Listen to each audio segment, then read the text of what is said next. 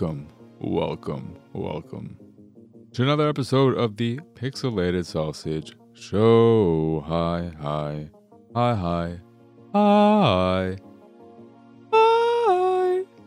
How are y'all doing, everyone? I'm, of course, your host, Mark Nez. Did I already say this? Oh, shit. If I said that twice there, I can't rewind and check, but if I literally did that, if I somehow forgot I said that once before in the span of 30 seconds, less than 30 seconds, oh boy. Early onset Alzheimer's? Can we say? We can say. Hopefully not. Get on your shit, Sonny. Get that cure out. But I am Mark Nez, who you can find pretty much everywhere at PX Sausage, of course. And the site, all that good jazz, pxsausage.com. I'll get you links to everything. We'll talk about that later at the end of the show. What do you have to look forward to on this here episode, however, is a handful of games. I don't know, I'm lost apparently. Including Wildcard Football, Red Raptor, Killer Frequency, and Unheard Voices of Crime Edition. The game is just Unheard, though. That is the name of the game, I believe. And the Voices of Crime Edition is the name of the console version, and then the updated PC version, presumably, which I think adds an additional case to the base game of detectiving and crime solving. Yep. Oh boy. That Activision Microsoft Blizzard deal is presumably going to be finalizing potentially after, or it's already going to be done by the time you hear this, which would be nice. I only bring it up because I've heard on multiple times on multiple podcasts the idea that, and this has been brought up too from Activision themselves, saying that don't expect the Call of Duty this year or Diablo 4 to be immediately on Game Pass once the deal is over, or that all their games are going to be on Game Pass, and they'll start making that happen, working towards that in 2024.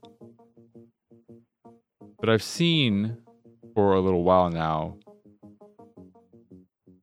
the idea that in the future, games like Call of Duty will not be day one Game Pass releases. Presumably, I guess they allude to this without outright ever saying it, but maybe they've outright said as well. And this is something you've seen on the Unlocked podcast on IGN and other places as well. The idea that they won't be, or specifically Call of Duty, and I think some other games too maybe, but really Call of Duty won't be a day one Game Pass game because it's just too big. It's just too big. So if it were to be on Game Pass, that'd be shocking. But I don't understand that thinking. If the deal goes through, as we all suspect and expect it to, that means Activision Blizzard is now a Microsoft first-party studio, publisher, whatever the fuck they are. I would assume they're in the same space as Bethesda, who is still publishing their own things, but is just under the Microsoft umbrella. But it's a first party for all intents and purposes.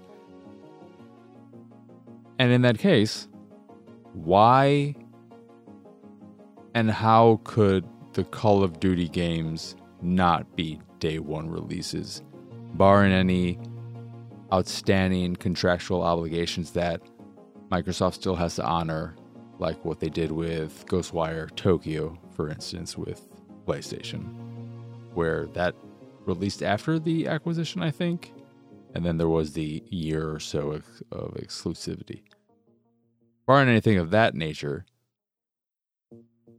it doesn't make any sense. It goes against the whole selling point of Game Pass, which, yes, a big part of that is just the sheer number of games available for you to play. But it's also the promise of all first-party games available day one on Game Pass. If Microsoft owns Activision Blizzard, and then that makes them a first-party company, what? I don't understand it. I just don't understand why it's even a question. Why even bring up the idea, the possibility? It seems ridiculous.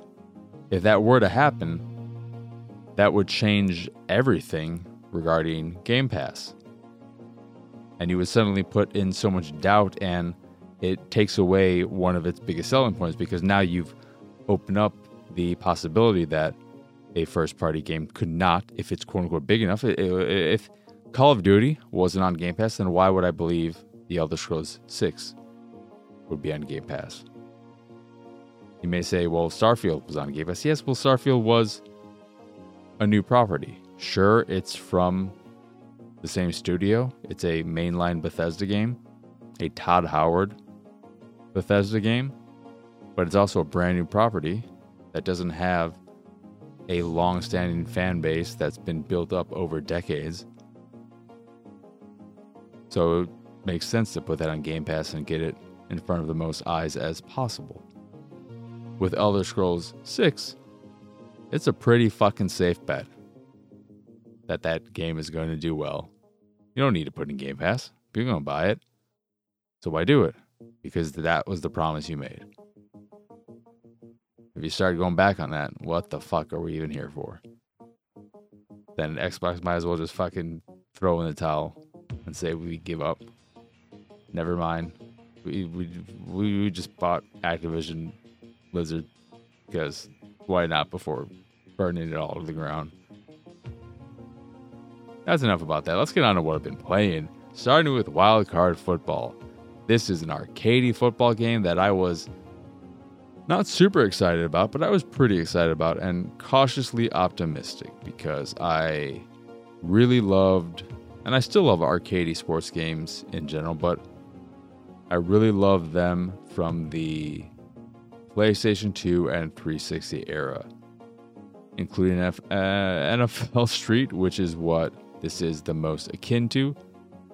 But I was especially fond of I've talked about these numerous times in the past, the midway games from the PS2 era of Slugfest, MLB Slugfest, NHL Hits. Red Card, I don't think Red Card had any relation to a specific league. I don't think it was MLS Red Card or FIFA Red Card or anything of that nature. Wasn't overly fond of Blitz the League, which I believe started on the 360 era, or started in the 360 era. I don't think there was an arcadey football game in the PS2 era that I remember, at least not Blitz specific. But I adored Slugfest Red Card and NHL Hits. They were so good. I wish we could get ports of them. I know there are many, many reasons why that would never happen, but they were very, very, very, very good. I think the PS2 era is the peak of sports gaming, because we had the NFL 2K series, which is still my favorite NFL series. Madden, it's like MLB The Show. It's the only thing there, and we're stuck with it. We had all the good NCAA football games. I was a big fan of MVP baseball. FIFA, I guess, was the main thing. Maybe there was a closer competition between FIFA and, was it called Winning 11 then? Did it become PES or whatever it was during the 360 or last generation? I'm not a huge soccer person. But on point, back to the main topic, which is wildcard football, I was cautiously optimistic and hopeful that it would be a return to that, or return to NFL Street, and deliver a good time. Oh, God. It is a fucking mess. Wildcard football is fucking awful. And I am basing this off of playing one match because that's all I needed to know. I have no interest in playing any more of this game as it currently is. It is fucking... It also doesn't matter because you can get what there is to get from a single match. You don't need to see what the campaign career mode is like, because who cares when the core gameplay is as bad as it is for various reasons. There's the career mode, exhibition mode, and online play, and a season mode as well. And that's all there is in terms of modes. So I'll just get that out of the way. But the core gameplay is awful. It is so bad. For one, the pacing is incredibly slow. It takes forever for matches to play out because the timer is constantly pausing or giving you so much time to pick plays and deal with the systems that a minute and a half long quarter will take you 5 times as long, if not longer. Because the way the timer works is if the last play was downed inbounds. So just to throw this out there, in case anyone is not familiar with football, you might be a little bit confused, in which case you should just skip to the next game because you don't care about this game anyway. Let's not fool ourselves. Let's not kid ourselves. If you don't care about football, you don't care about this. And you shouldn't care about this. If you like football, you shouldn't care about this. But if the last play was down inbounds and the clock is continuing for the offense, the clock will continue the playtime until they select their play, in which case, unlike other football games where both offense and defense are selecting their plays at the same time, the offense first picks their play, and then the defense gets a turn to pick their play. And they don't have a short amount of time. They have their own 25 to 30 seconds to pick a play. And during that time, the clock is not going down, obviously. And that prolongs quarters and the match as a whole. And then after both teams have picked their play, that is when the wildcard selection comes into play. This is another 30 or so seconds to decide what wildcards you want to play, if you want to play any, which use energy that you get back after every down, I think. And this system is clunky, kind of a waste of time, and just an additional tedium that makes everything feel much slower than it needs to. But this wildcard phase is where both teams pick wildcards that they have in their hand. You can throw some out and draw some more if you want. But these are cards that give you various abilities like increased speed, increased strength. You can do the same to your opponents. You can decrease your speed, decrease their strength.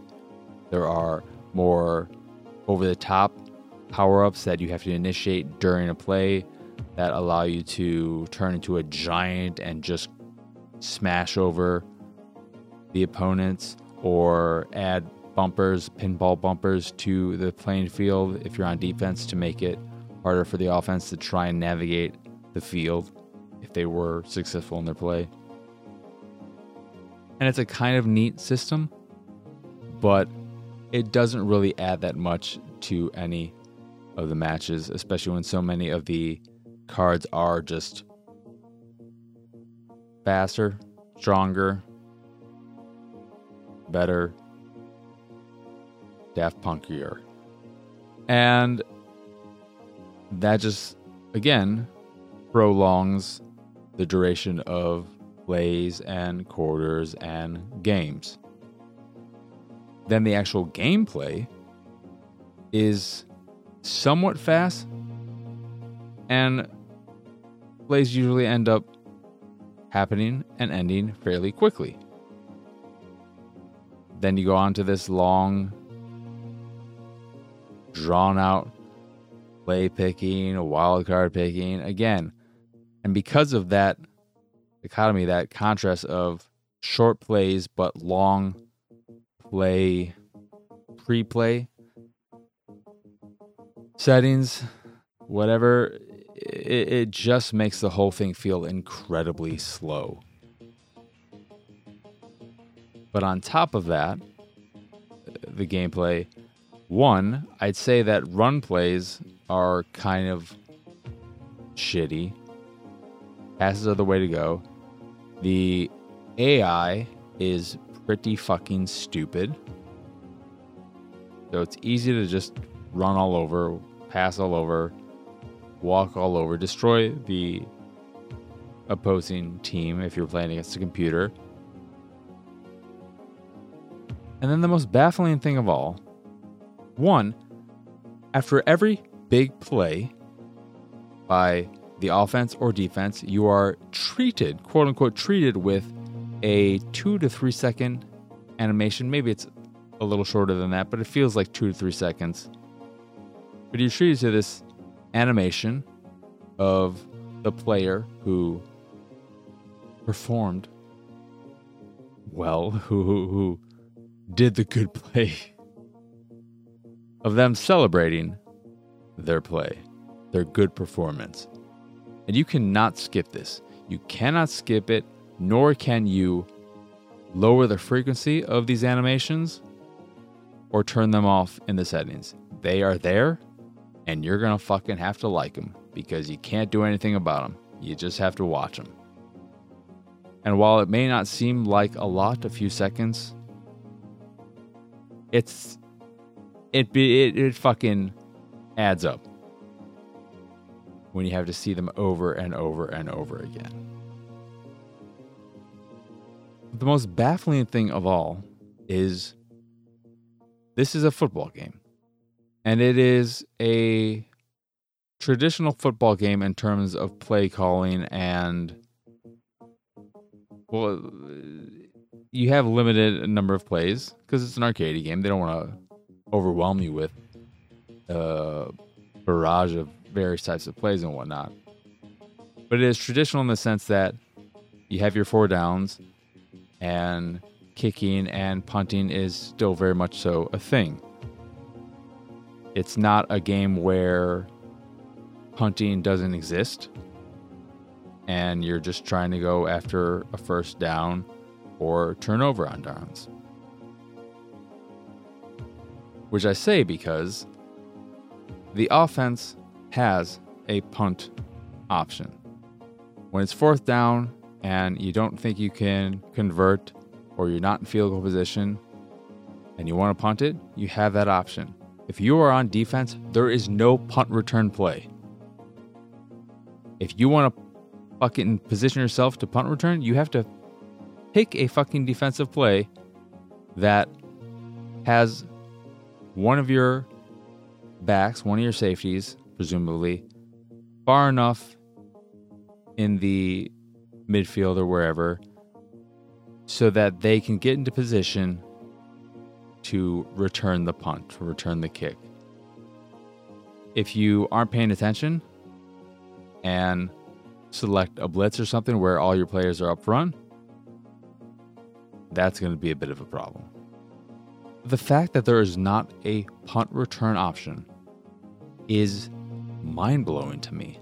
I don't understand how that oversight is there.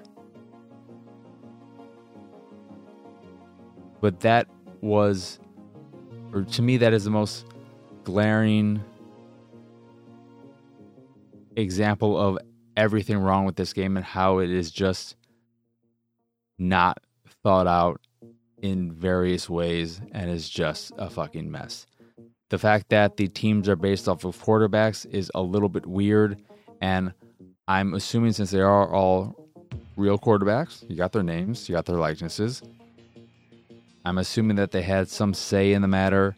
They were spoken to at some point. Did they choose their team colors? Because they're not related to... Is it because they're based on the quarterbacks and not their actual teams? Because they're all fake teams. The teams are Team Rodgers, Team Fields, Team Burrows, etc. Is it because they're not the Chicago Bears or the New York Jets or the Cincinnati Bengals? Is it because of that the colors of these various players are not the colors of their actual NFL teams? Because it's a little bit weird. Some of them are fairly close to their real-life counterparts, their real-life teams. But then you have someone like Aaron Rodgers, who, I mean, I'm sorry, Jets fans. He would have been playing for y'all, but, you know, shit happens. But his colors are not green and white. They're nowhere near green and white. They are instead pink, hot pink, dark gray, and white. Did he pick those colors? Did the developers pick those colors? Is he a big fan of pink? I like pink. But I'm just wondering how they landed on the various colors for these players and their teams. But then the rest of the gameplay is just fucking whatever. The on-screen arcade action isn't over the top enough. You have your big hits, which aren't super exciting. I, at no point ever saw a player fumble the ball. I got one interception. There should be more crazy things going on. The fields are pretty standard and boring. It's just... It's so bad. Such a disappointment. Gameplay, when you're actually in the game, not super fun. Wildcard system, kind of interesting, kind of neat conceptually. In practice, is just this extra clunky thing that doesn't add a lot to the actual game in most cases, to the plays in most cases. And then the whole thing is just bogged down and slowed down by constant stopping of the clock for allowing this and that. And it's just... It's not good. Do not recommend, sadly, as much as it pains me to say. That's wildcard football. Next, we have Red Raptor, which is a vertical scrolling shmup that is pretty bland and forgettable. The first area is poorly designed in that one of the things you're doing, and the way the game works is only the campaign is unlocked at first. The arcade mode is locked, and you have to get through it to unlock that arcade mode. And one of the things you're doing is collecting coins, which you can then use to upgrade your ship for future runs, so you can make your guns more powerful, add more projectiles, give yourself some more health, etc. And one of the weird things about the first area is that coins are gold, as you'd probably expect. That's the usual color of coins in games. But then the enemy projectiles are also pretty much gold. So when there is this mess of projectiles and coins on screen, it's not super clear what you should be avoiding and what you should be collecting. You don't have to worry about collecting the coins because they just get automatically sucked to you. But that means they're coming at you in the same way, at the same point that all these bullets are coming after you. And you have to just try and avoid everything. Thankfully, that's just a first area thing, and the second area, I believe the projectiles are purple, so it's not a constant problem. But that was something that immediately stood out. Then the ship movement of your ship, it's not entirely smooth, so it feels a little bit clunky to move your ship around the screen. But more so than that, the gameplay, the shooting, the enemies, it's all pretty bland, uninspired design, dull boss fights, dull environments. One of the things that is usually a standout in games like this is the music, and I do not remember the music at all. I'm trying to think back on what it was, and I cannot think for the life of me what the music sounded like.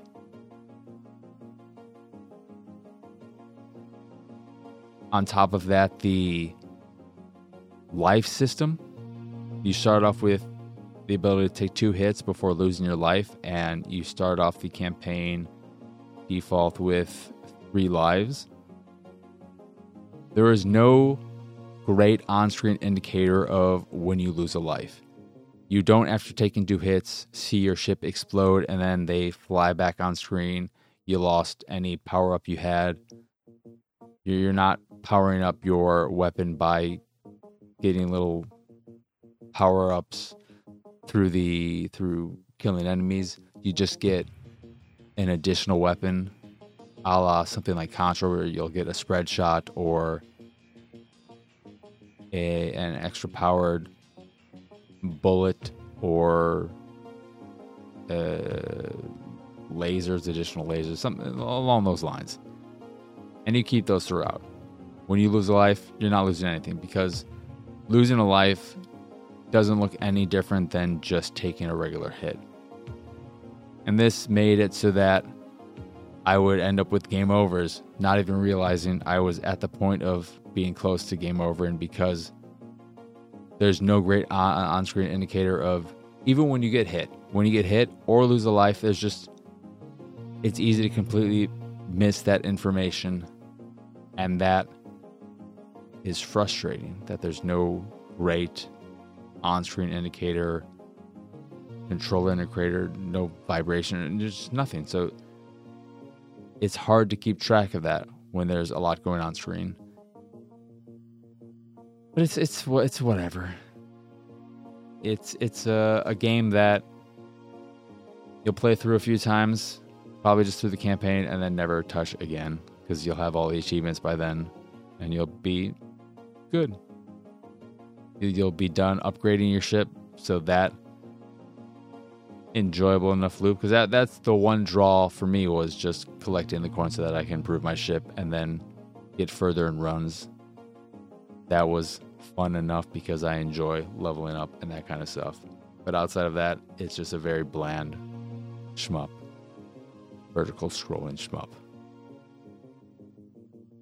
Then we have Killer Frequency. That was again Red Raptor. All one word. Red, capital R, Raptor. Next up is Killer Frequency. This is a pretty interesting game set in the 80s, I believe, where you play as a late night radio DJ who gets a call from your local police force. You are in a small town. You yourself were a former DJ for, I believe, a Chicago radio station. So you were from the big leagues, and for some reason, you are now down in the minors of a small town where you average 35 listeners a night. And you were used to getting 5 million, you like to bring up. But during this night, you get a call from the local authorities that the sheriff is dead, the deputy is wounded during the process of the call, and you are needed to take the role of 911 operator and take incoming calls because there's no one else to do it. And you being a radio DJ, have experience doing that, taking calls and talking to people. And why this is the case is because there's a serial killer on the loose, the Whistling Man, who was someone who was killing people 25 or so years ago in the game's world. I think they killed a dozen people and then presumed dead, but now they're seemingly back. And with this task you have to do of playing 911 operator, the core gameplay of Killer Frequency is taking calls and helping people successfully avoid getting killed by this serial killer. So when the sheriff calls you, or I'm assuming she's another deputy, or she's the operator, I think. And when she calls you, she's dealing with the killer, so you have to give her some advice. She can't use why did her car not work? But you have to get the keys to one of the cop cars, and then you have to get her a weapon, and then she gets to the lockup. Do you tell her to take a taser, some pepper spray, a baton? Oh, this gun. Oh, it's out of ammunition. Stuff of that nature. But then you have another person who calls who is running to her car, but she dropped her keys on the way there, and you have to help her hotwire her car so that she can get away. Then you have another case where an office worker, the killer's there, and you have to help him escape. But to do so, you have to get a layout of his office area and call various phones to lure the killer so that he is lured to another room while this other person goes to other rooms in hopes of escaping. And then you have to do some other distraction stuff. And it's this very neat game where part of it feels like a bit of a choose your own adventure, because in presumably every instance, the killer can succeed and kill these people. I don't think there is a game over where if you success or unsuccessfully help people enough times, the game is just like, well, you fucking suck at this job. Start over. Get better. Jesus Christ. You're worse than the killer. You're practically working with them with how bad you are at helping these people out. But in my time so far, I've not lost anyone. Knock on wood, fingers crossed. Don't want to lose anymore. But it's a really cool idea of talking these people through their situations and doing what you can to help them. You're initially locked to your DJ room, but as the game progresses, the area that you're able to explore opens up, and you have to do things like with the person in the office room to get a map of the area. They draw one out for you, and then they fax it to you. Then you have to go to the office room, pick up the fax, and then you use that and the extensions of the phone lines to help them out, as well as get information from the map, like where the fax machine is, because they don't tell you what room they're in to begin with. You have to figure out that, okay, they just sent me a fax. There's only a fax machine in the boardroom, so that is where they are to begin that area. And with the lady who is needing help hot wiring her car, you have to find something that'll help you in that case, and you have to find the magazine from the car enthusiasts, the host of the car enthusiasts show that has an article, a 2-page spread on hot wiring a car if you need to. And then you have to talk her through it and get her to provide you with the information you need so that you don't give her the wrong information so she can successfully hotwire her car. And it feels, and that one specifically, and both of them, it kind of feels like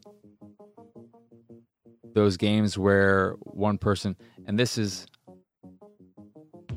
funny in just the sense that, one, this was originally a VR game. It was designed for VR, which is part of the problem, or it becomes a bit of a problem in terms of the way the game actually works and plays out, and the core gameplay of it, of what you're actually doing. But it reminds me of games like Keep Talking Nobody Explodes, or the game I talked about, was it last episode? Was it Escape Room 2? Escape Plan 2?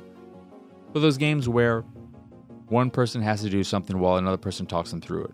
But instead of doing this with another person, you're just doing it with these NPCs. However, because it was originally designed for VR, it is a kind of boring setup from a gameplay standpoint, because you're spending most of your time in this DJ room and you're just listening to people talk. And then you are moving through a handful of dialogue choices that will progress their situation, the story, and so on. But from an actual gameplay standpoint, you're not doing a whole hell of a lot. You will, as I said earlier, you will at times have to leave the room to go collect something, but you're really just leaving the room to go to another room to pick something up and then return.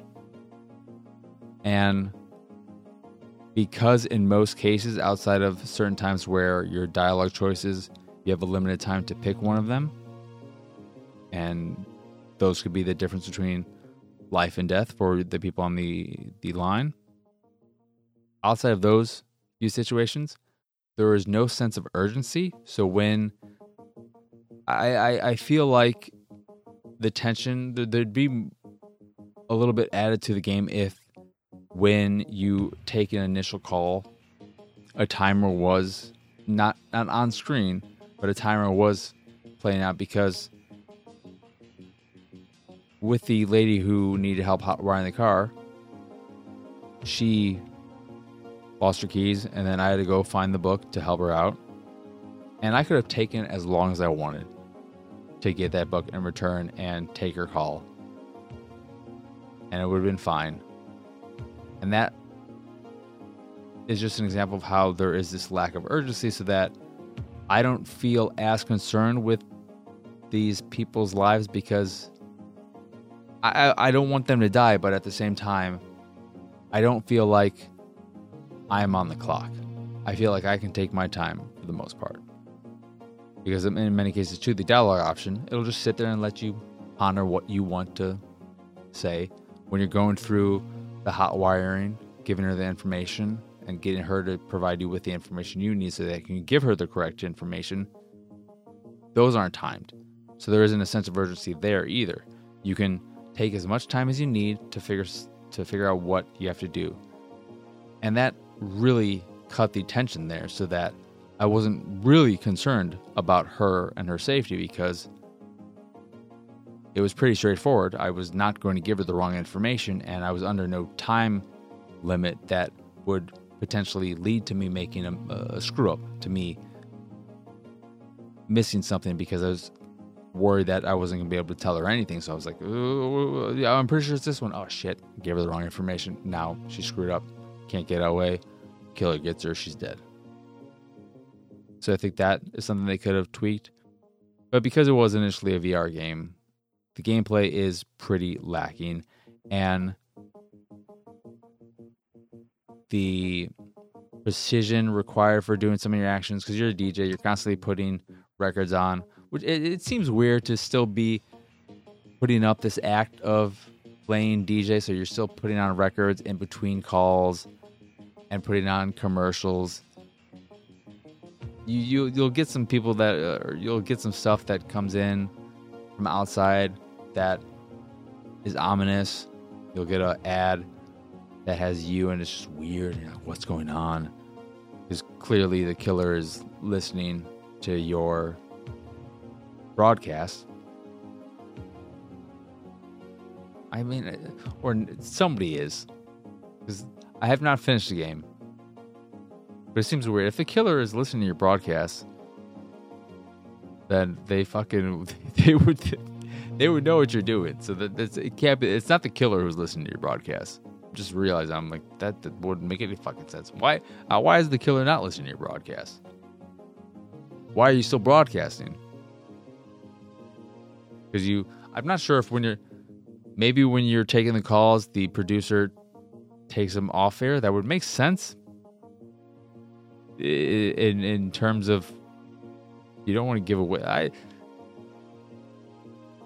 There may be some plot holes here, but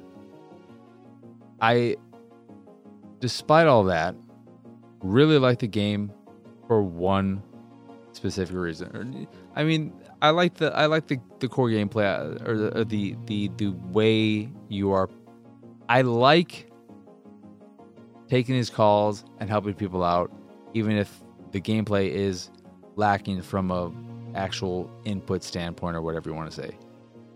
But why the game works and why I kept playing and will keep playing is because of the strength of the writing and performances. The voice acting is great. It is very, very, very good. And for the most part, the writing is pretty good. There is some cringy-ish, you have a weird personality lady with your jazz running and whatever the fuck you're going on about. But for the most part, the writing is where it should be. And more so than that, the voice acting is very, very good. And it's because of that I wanted to keep playing. It kept me interested, kept me engaged, and I had a really good time with what I've played so far, and I am looking forward to playing more. Though there is a little bit lost in translation in terms of gameplay from VR to regular, but at the same time, super happy we have this option of being able to play a game that was designed for VR, not in VR. I'd like to see more of that happen. For instance, I think especially with this game, you could easily, maybe not, I would say easily, as the dumb non-developer I am, port these to non-VR. Put the fucking Moss games out in a regular version. It's a third-person action-adventure game. I think there are certain ways in which it's designed that it would be a little weird that you might have to... But, come on. Those games are cool. And that mouse is cute. And I want to play him. But that's Killer Frequency. I think it's pretty cool. And on a similar note, we have Unheard Voices of Crime Edition, which is another mystery type of game where you play a detective who is able to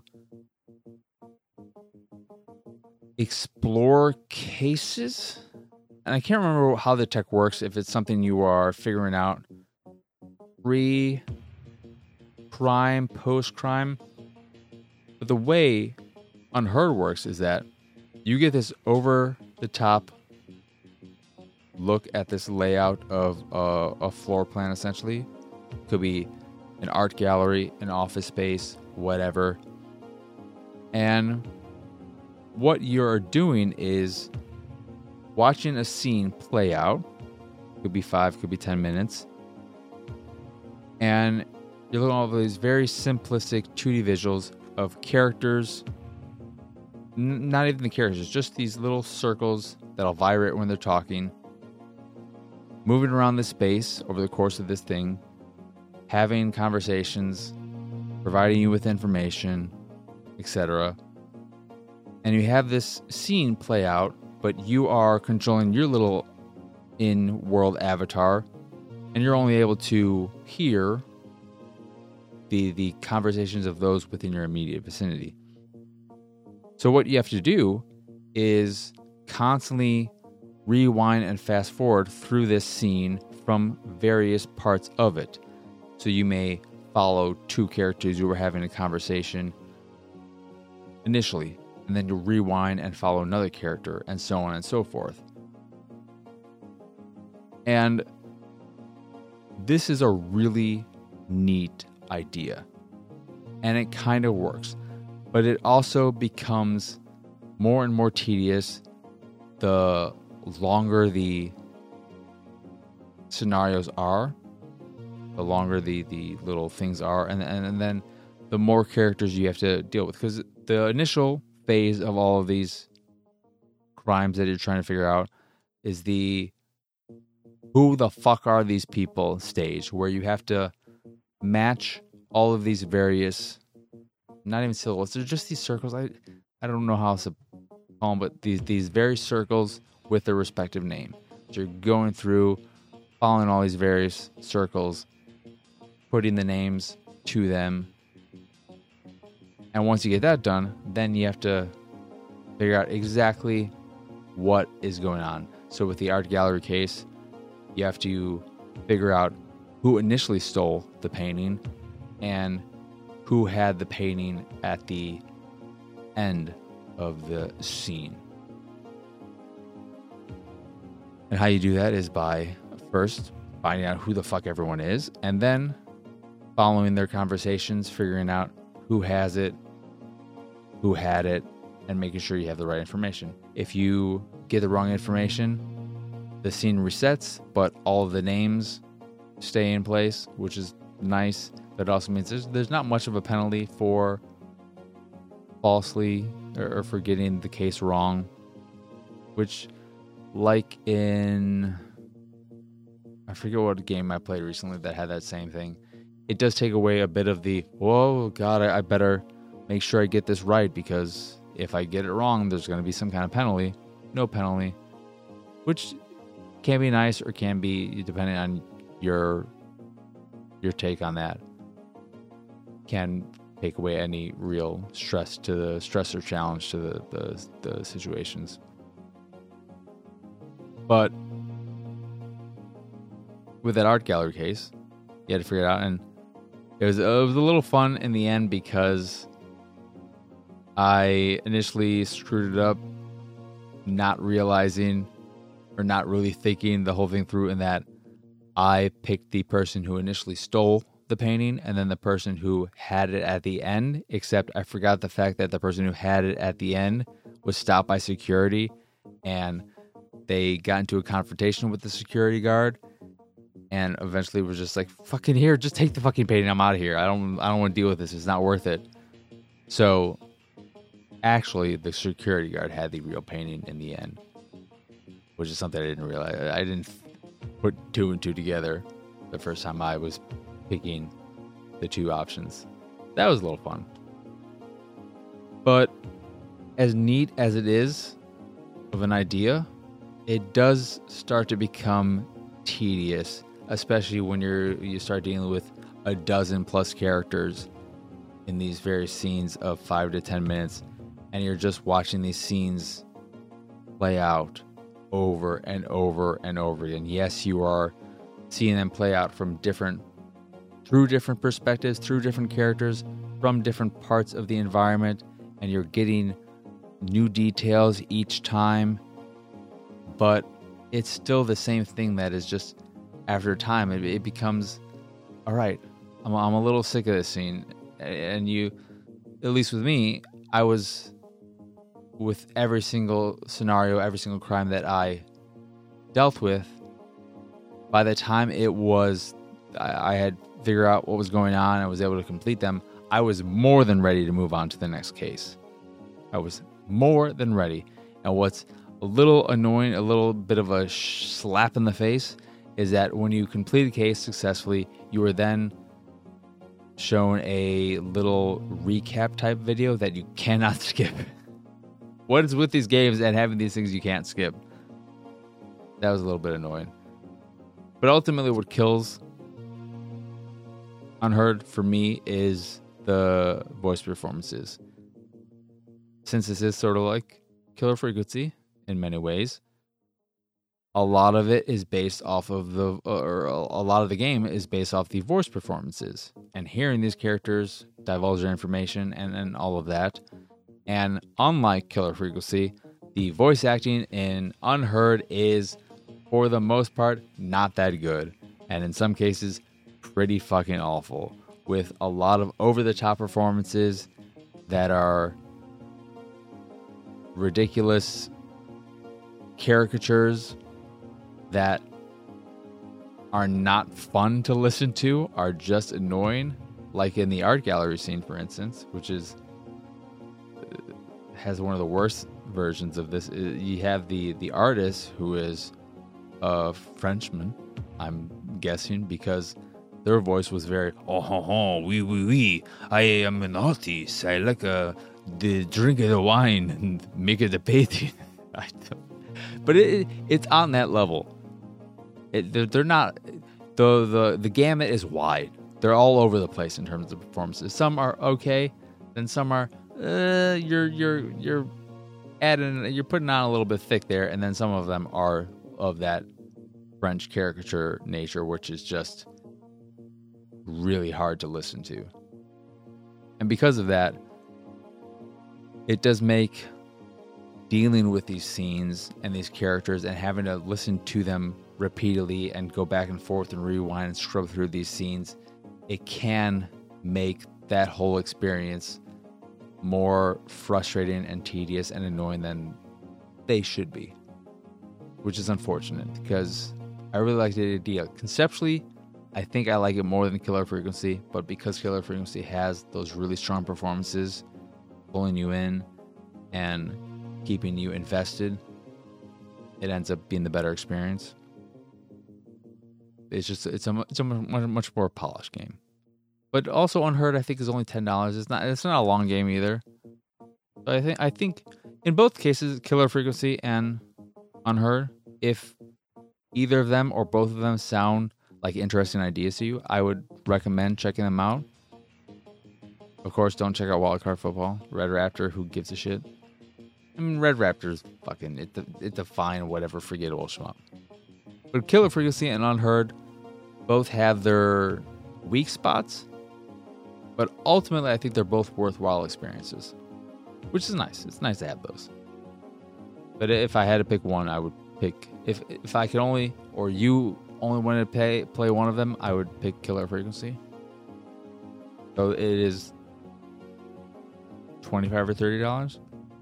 There is a significant uptick in price. So if you just want to pick something on the cheaper side, Unheard, worthwhile experience. It has its issues, but it's still a cool little game. But that is it in terms of what I've been playing, so that will do it for this here episode of the Pixelated Sausage Show. Once again, I am Marcus Nez. Y'all can find me pretty much everywhere at PX Sausage. If you enjoy this here show or any of the stuff I do and what have you, you can support me and my nonsense over at patreon.com/PXS. Please join. Help us get to double digits. And then, who cares? We hit that milestone. We're like, yeah, woohoo. All right. But, it's there if you want. You get access to a fancy schmancy Q&A every week. Unless there aren't enough questions, then you'll have to wait an additional week. But if you keep asking questions, there's no limit to the number of questions you can ask. So there's no reason why people should ever not ask enough questions. But people tend to just forget. Life happens. But you get access to that. That's a good time. Maybe. Hopefully. I don't know. I always assume that I just fucking offend people in it. Because I'm me. But you get access to that, as well as other poo-poo and nonsense as well. But in addition to the Patreon, if you'd like links to the site, the YouTube, the Discord, and so on and so forth, you can find all of those over at pxsausage.com. Yay! But that's all the information you need. There's something I wanted to go off of the Patreon. Something I want to talk about at that point that I completely forgot about. So I'm just going to end the show. Again, as always, thank you for watching or listening. I hope you enjoyed this here episode. Oh no, I want to say, if you haven't already, new episode of Attack the Backlog went up this past weekend. And if you want to know what an episode, a lot of these latest ones have been very last minute. Obviously, I think it's pretty obvious. But if you want to see / hear what an episode of Attack the Backlog looks / sounds like, when I write, edit, record, not in that order, write, record, edit an episode 5 hours before posting it, that's The Walking Zombie 2. Which is probably why there are a bunch of Hummer and skeet jokes in it. You may be saying, what? Exactly. But again, as always, thank you for watching or listening. I hope you enjoyed this here episode, and I hope you have both a wonderful rest of your day, a lovely rest of your week, and a wonderful weekend. But for now, adios, arrivederci. Bye!